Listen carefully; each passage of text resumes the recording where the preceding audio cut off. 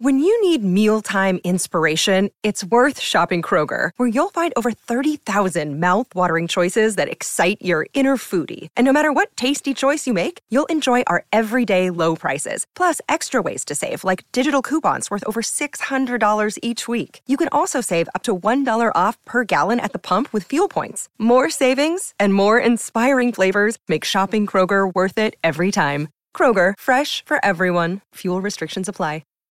So I guess what you're saying is me turning to my then 14-year-old daughter and saying to her, okay, you need to get pregnant at 16 and stay home forever. That would be like, that was bad advice. I was joking, but what are we going to do with our time and energy? You know, how many dogs can you have? Welcome to How To. I'm Amanda Ripley. So it's been about a month since the school year began, and it's been an especially exciting time for college freshmen. They're making new friends, going to football games, starting to figure out who they are and who they're going to be in life. But for the parents left behind, it also means it's been about a month since their homes suddenly got a lot quieter. There's one less plate at the dinner table, one less player at family game night, one less person to wait up for. I anticipated that it would suck, and it sucked. This is Kelly Corrigan. She's a best-selling author and host of the podcast Kelly Corrigan Wonders. And she recently wrote the New York Times piece, How to Let Go of Your Irreplaceable, Unstoppable Daughter, about dropping off her youngest child, Claire, at college. The Claire drop was brutal. Thanks. When we left, yeah, sorry. Close your ears for a second. I'm sorry. It was when we left and we closed the door. I cried so hard, and Edward said, "I've never heard you cry that hard. Thanks. Like not even when your dad died." Oh dear. That's the voice of Susan, our listener this week, who, like Kelly, is grappling with the inevitable reality of losing two daughters to college. Like, I don't want her on my sofa. I want her moving on into her adult life. I got it. I'm just telling you that I cry when I go to sleep at night. Like, I am not, I like her a lot. I like her company. Like, I like being around them. Yeah. And I don't like that that's reduced to like a couple weeks a year. Yeah. That's all. That's all I'm saying. Mm-hmm. So you felt both at once. That's the paradox. That's the whole catastrophe, right? That's the whole catastrophe right there. And I hope that she has a big, exciting life and that doesn't involve that much of me. And I am tuned into that. And so, like it was the end of something, and it was the end of something really consequential for me personally, right? Because you've never done anything as complex and engaging and moving as being someone's parent. That's why all therapy starts with, tell me about your mother. Yeah. So on today's show, is there a way to let your kid go on to bigger and better things without it breaking your heart? Susan never really got over saying goodbye to her eldest daughter, which happened 4 years ago. And now her youngest is applying to colleges, and she's already dreading drop-off next fall. But Kelly has been there, and she has some hard-earned wisdom for Susan, and for all of us, about how to handle major life transitions gracefully, or at least not destructively. Don't go anywhere.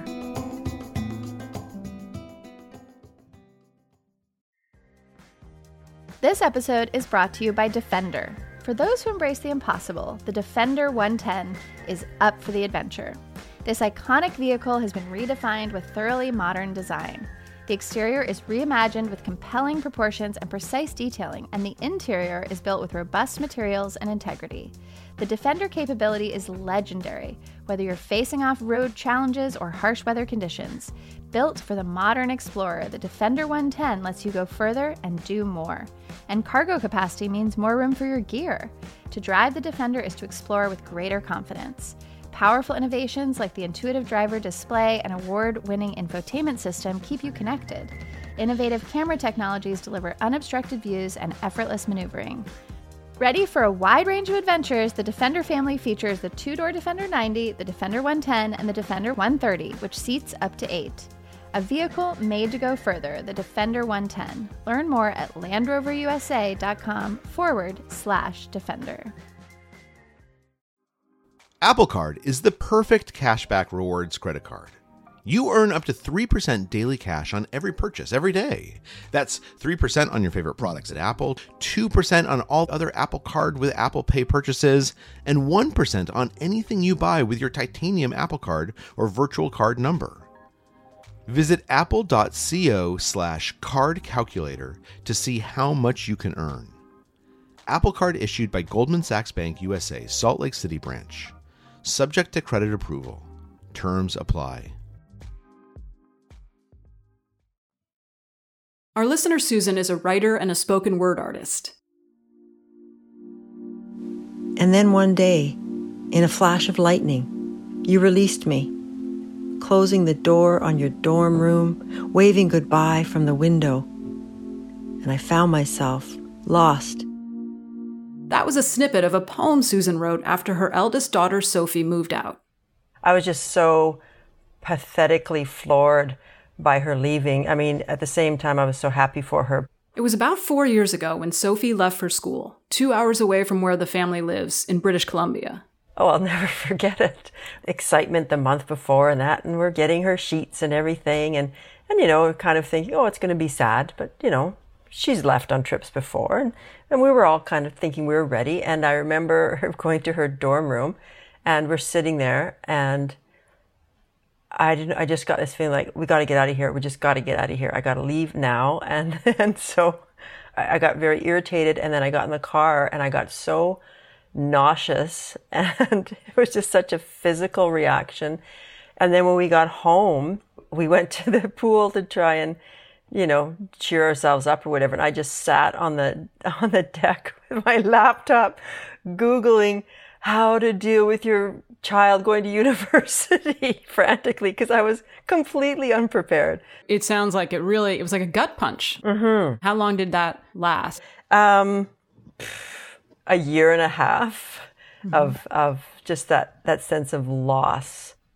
In this case, Sophie was pretty good at keeping in touch, which made the separation slightly more bearable. She'd call every week or every couple of times a week at first. And so I joke with my second one, you know, I said, yeah, when you leave home, I'll be lucky if I get a wedding invitation from you. Like, she's a different kid. And she's like, yeah, that's pretty much it. So, you know, we both know that, like, they're so different, which is lovely. And I celebrate it. But at the same time, I say, yeah, you're not going to be calling us every week, are you? Nope.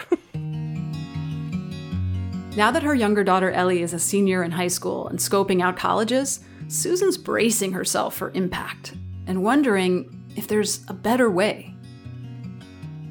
How do we avoid being so sad and so pathetic? And obviously, I'm prepared to be sad, but how to not be taken out at the knees so much by her leaving? I mean, I don't think you're a loser, and I don't think it's pathetic. I think that you loving and enjoying your time under one roof with your family is awesome. And I think that it's the dream. And I think if you have to pay for that on the back end with 1,000 tears, so be it. I mean, I feel sort of defensive on your behalf because I'm relating to your story so strongly, and I don't want to think of myself as a loser or pathetic or a burden, these words that you used. I think that, you know, for many people, those years of being a family are some of the most consequential of our lives. Like, there's the most emotion, good, bad, and in between. I mean, I've never been as mad as anyone on planet Earth as I have been at my children. And I've never loved anybody like that either. And I've never been more delighted by a person's success and more wounded by any failure or rejection. Like, it's an intense, one-of-a-kind relationship. Mm-hmm. And so I say just let it rip. Just cry your eyes out. You know, I don't think that, sometimes I think of like units of emotion. Like, there's just some number of units of emotion that you're going to have to work through in this transition. And so if you work through 1,000 units a day or you work through 5 units a day, like, the units will be dealt with. And so you can meter the emotion or you can let it rip. And I don't know. I sort of wonder if maybe by letting it rip that you come back up through the haze like a little more present and a little fuller. Yeah. You know what I mean? Yeah. Rather than like all this energy it takes to block things. Like, why not just use the energy to feel the feelings instead of use the energy to block the feelings? Yeah, that's true. I mean, it's just like, and I feel like it takes away from the celebration of them stepping out in the world. And I want to be celebrating that with them. Not be there, but just go, way to go, you guys. You worked so hard for this, you know? Yeah. I was very aware of that with Claire. I found for me, for whatever it's worth, that I would well up, but I would try to make my message like positive even through tears. It's just like, I just think you're really great and I'm really going to miss your company. And I just can't wait. And then quickly turn to like, I just can't wait for other people to experience you. Like and just trying to call out the things about it that are so special so that I could make it more, even though I was full of emotion, I could still pin it back to her and her big, bright future. Yeah. I'm a big fan of and, not or. Like, there's two things happening here, and they're not taking away from one another. Mm-hmm. I am excited that you're going to college, and I am sad that you won't live in this house again. Yeah. It's funny. It reminds me of my son is only 14, but I already dread him leaving. Like, he went to sleepaway camp for 2 weeks, and I was like just wandering around the house, disoriented and confused for the first 3 days. It was ridiculous. But I guess it reminds me a little bit of how I always feel this little reluctance before I apologize to my kid when I screw up. And then I do it anyway, right? But there's this feeling like, maybe I'm giving him too much information. Like, does he really need to see how the sausage is made? Do you know what I mean? Right. But then you know what? Right. It's like, what is the alternative, right? Yeah. And maybe that's the same question we should ask here. What will happen instead if we don't allow some of that to come out? Yeah. Well, the important point that you're making, Amanda, is that an alternative is not perfection. Right. Right. Yeah. That's not happening. And you did, like you said, you let it rip. You let yourself cry after you closed the dorm room door. But you didn't do it in front of Claire. Oh, I did. Oh, you did? Oh, no, I did. Oh, yeah. Oh, Amanda. Oh, I was already with this new insight. So cute. That is so sweet of you. Oh, I bawled. Oh, yeah. Yeah, I bawled. So here's our first few takeaways. Remember that your emotions are not mutually exclusive, right? You can feel happy and sad at the same time, or one right after the other. That's totally possible. Allow yourself to feel those feelings as they come, good, bad, and ugly, because if you don't, they'll just come back to haunt you later. So sometimes it's okay to just let it rip. Churn through those units of emotion. And even though the kids are out of the house, that doesn't mean you're done being a parent. I think there are rich and important days ahead. And mostly because that's my experience with my own mom.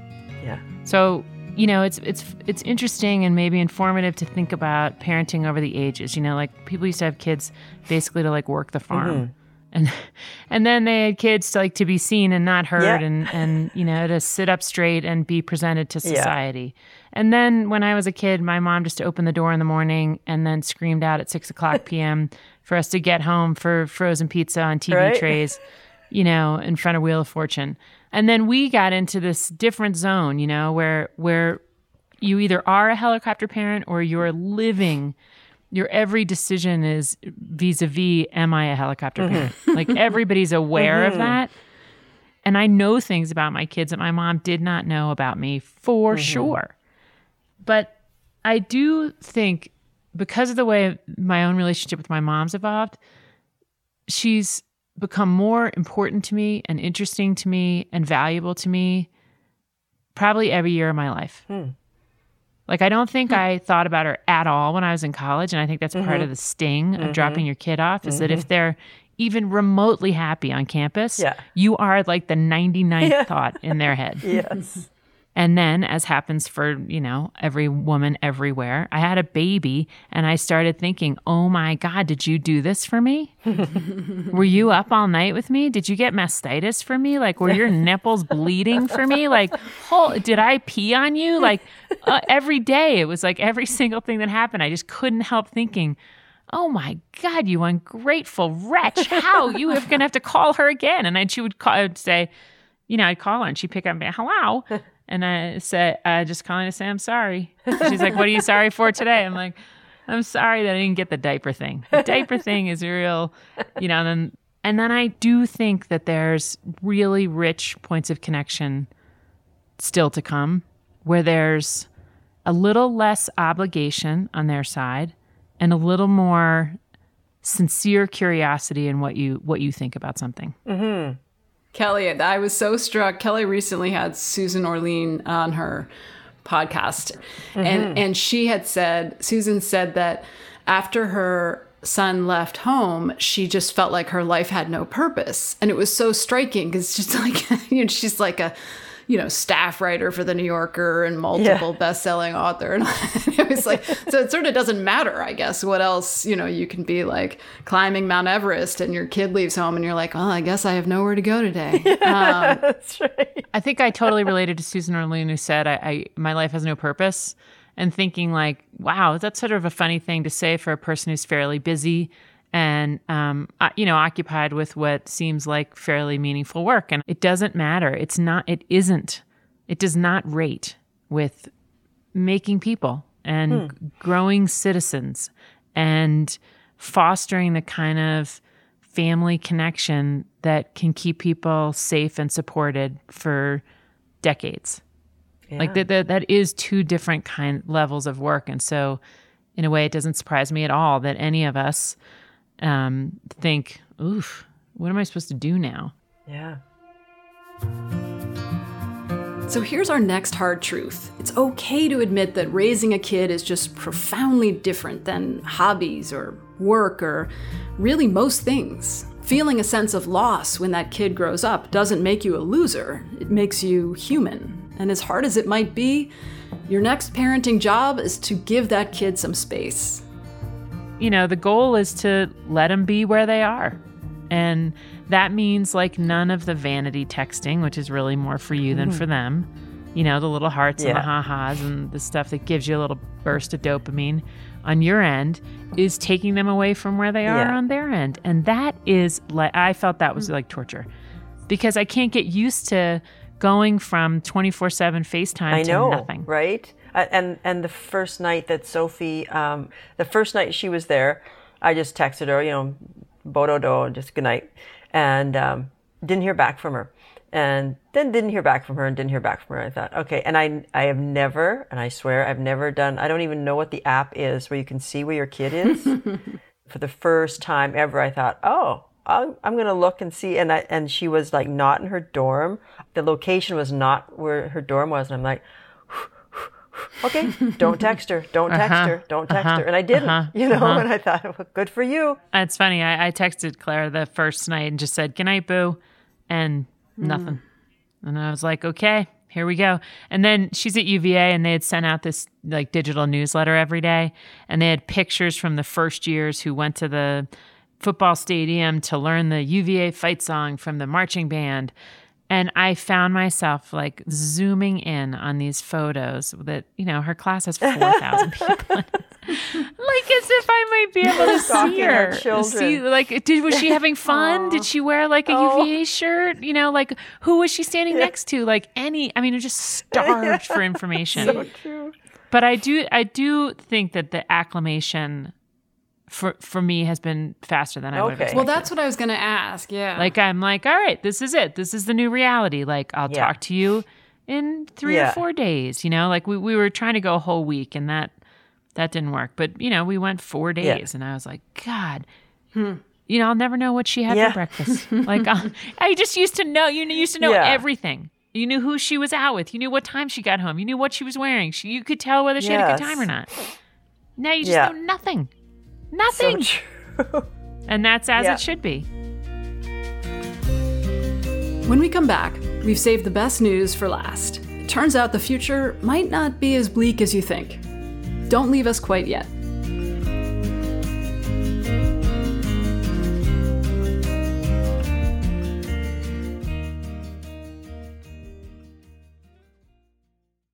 This episode is brought to you by Progressive Insurance. Hey, listeners, whether you love true crime or comedies, celebrity interviews, news, or even motivational speakers, you call the shots on what's in your podcast queue, right?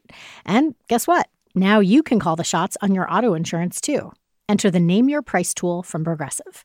The Name Your Price tool puts you in charge of your auto insurance by working just the way it sounds. You tell Progressive how much you want to pay for car insurance. Then they'll show you a variety of coverages that fit within your budget, giving you options. Now, that's something you'll want to press play on. It's easy to start a quote, and you'll be able to choose the best option for you fast. It's just one of the many ways you can save with Progressive Insurance. Quote today at Progressive.com to try the Name Your Price tool for yourself and join over 28 million drivers who trust Progressive. Progressive Casualty Insurance Company and Affiliates. Price and coverage match limited by state law. On Death, Sex, and Money, we feature interviews with you, our community of listeners, getting honest about uncomfortable things. I developed an illness where it isn't safe for me to drive. A friend once said to me, sex is like air. You don't think about it until you're not getting enough. This is a similar sort of thing if you just replace sex with driving. Listen to Death, Sex, and Money wherever you get podcasts.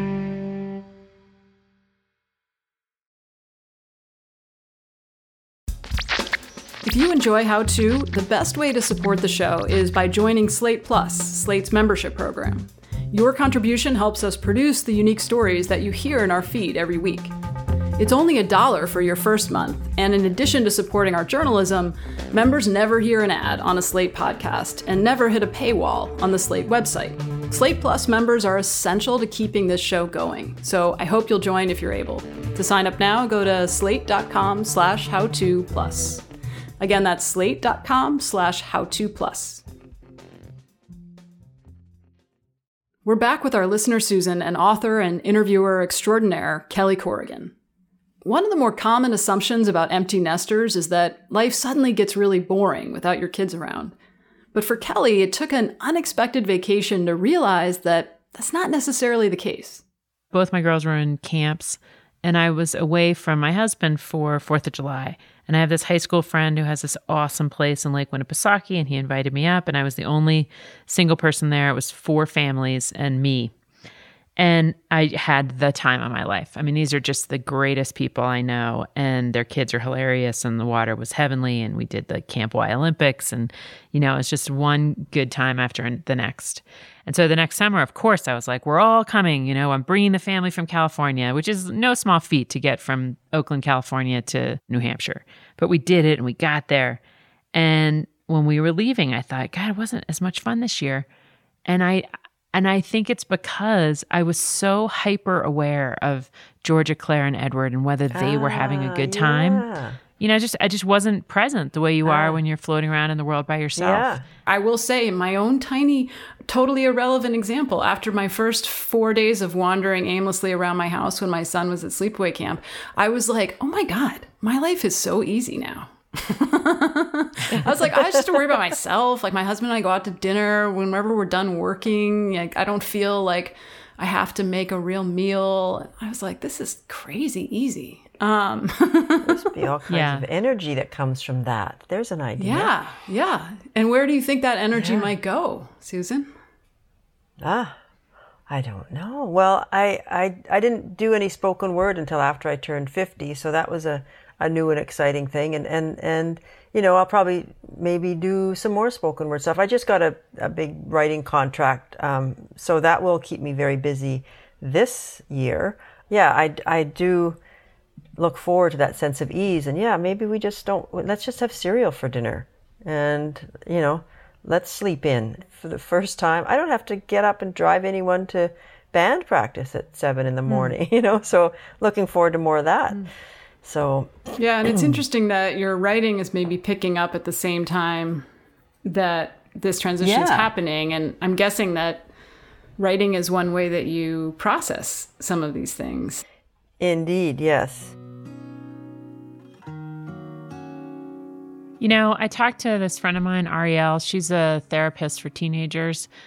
And she brought up this very cool idea about compassionate detachment, which she's sort of borrowing from Buddhism to say that, you know, there is this idea that we could be detached in a lovely way, like detached with hope. Like I'm still cheering and I'm still available, but I don't have demands on you. You are not required, and our paths have split, and maybe the best is yet to come. I mean, or maybe something as good. So holding out the possibility that you just don't know, like you said earlier, you just don't know what comes next. Like at least we should believe it's possible that it could be awesome. Yeah. So it seems like one thing we can say is we need to reframe empty nesting as not pathetic. Right? Can we agree? Can we get a consensus? Yes, absolutely, 100%. Yes. Do you think there's a better phrase than empty nesting? Yeah, that's a good point. Yeah, empty is too negative a word. Yeah, because it's hardly It's empty. not empty. You're still in it. Yeah, my husband's still in it. Our three-legged dog is still in it. It's just decluttered. Yeah. Yeah. Oh, that's funny. Here's our next takeaway. This is a huge opportunity to get back to doing those things you used to love to do, but you put on hold when you had kids. Like, I don't know, playing soccer, or going to see live music, or learning Spanish. It's time to revisit them, and you don't have to wait until your kids have moved out. Here's an interesting thing. I interviewed Atul Gawande, who wrote Being Mortal, which is like mandatory reading for all people. Yeah. And he reports on all this research that says that when you hit 60, that happiness across the board increases. Awesome. I'm turning 60 next year. I had my kids older.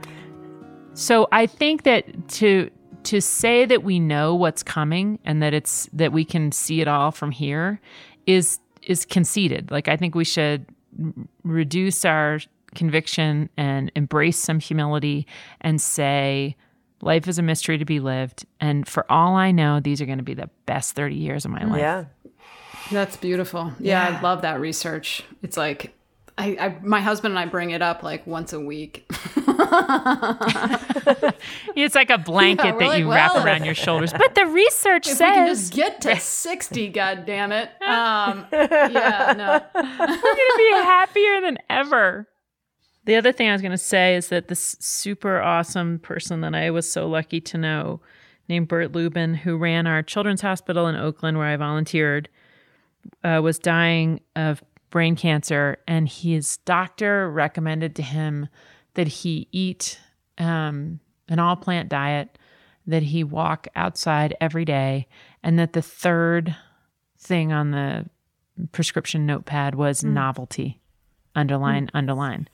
And I saw the note on his fridge, and I said novelty, and he said novelty. She said, if you walk out your house and go to the left every time you go for a walk, go to the right. If you see a shirt in your closet you haven't worn in 10 years, put it on. And so my husband and I say it to each other all the time. We're like, novelty. Let's go to a different restaurant. Okay. Novelty. Yeah.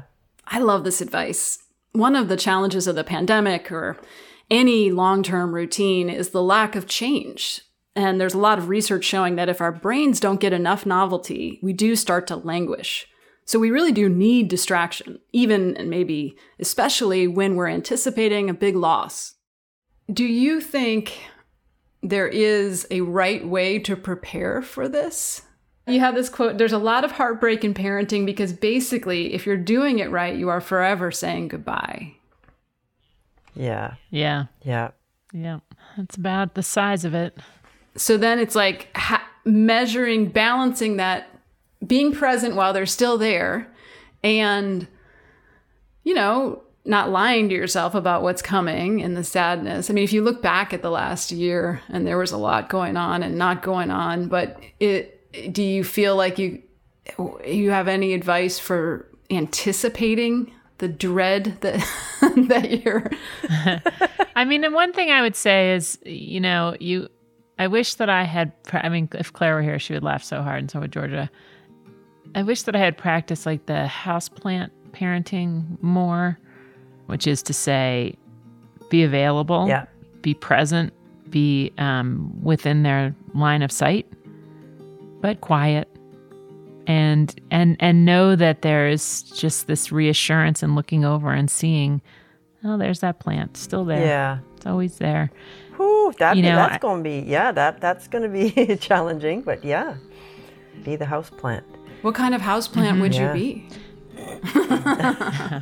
I would be a big, huge one with very colorful flowers that needed a lot of sunlight and watering and soil changing. How about you, Susan? Oh, I think I would be something that doesn't need much watering, but that would kind of crawl, like a creeping vine that would kind of crawl into all kinds of nooks and crannies. And before you know it, would take over, sneak the over and strangle your baby. Right. Yeah, that's so good. Yeah, that's so good.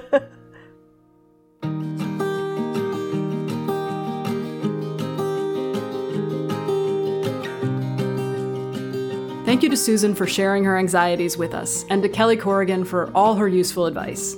Make sure to check out her podcast, Kelly Corrigan Wonders, and the new season of her PBS show, Tell Me More, which starts October 5th. So what's your problem? Anything you want us to work on? Send us a note at howto@slate.com or leave us a voicemail at 646-495-4001. And we'll try to help. And if you like what you heard today, please give us a rating and a review, and definitely tell a friend. That helps us help more people. How To's executive producer is Derek John. Rosemary Belson produces the show.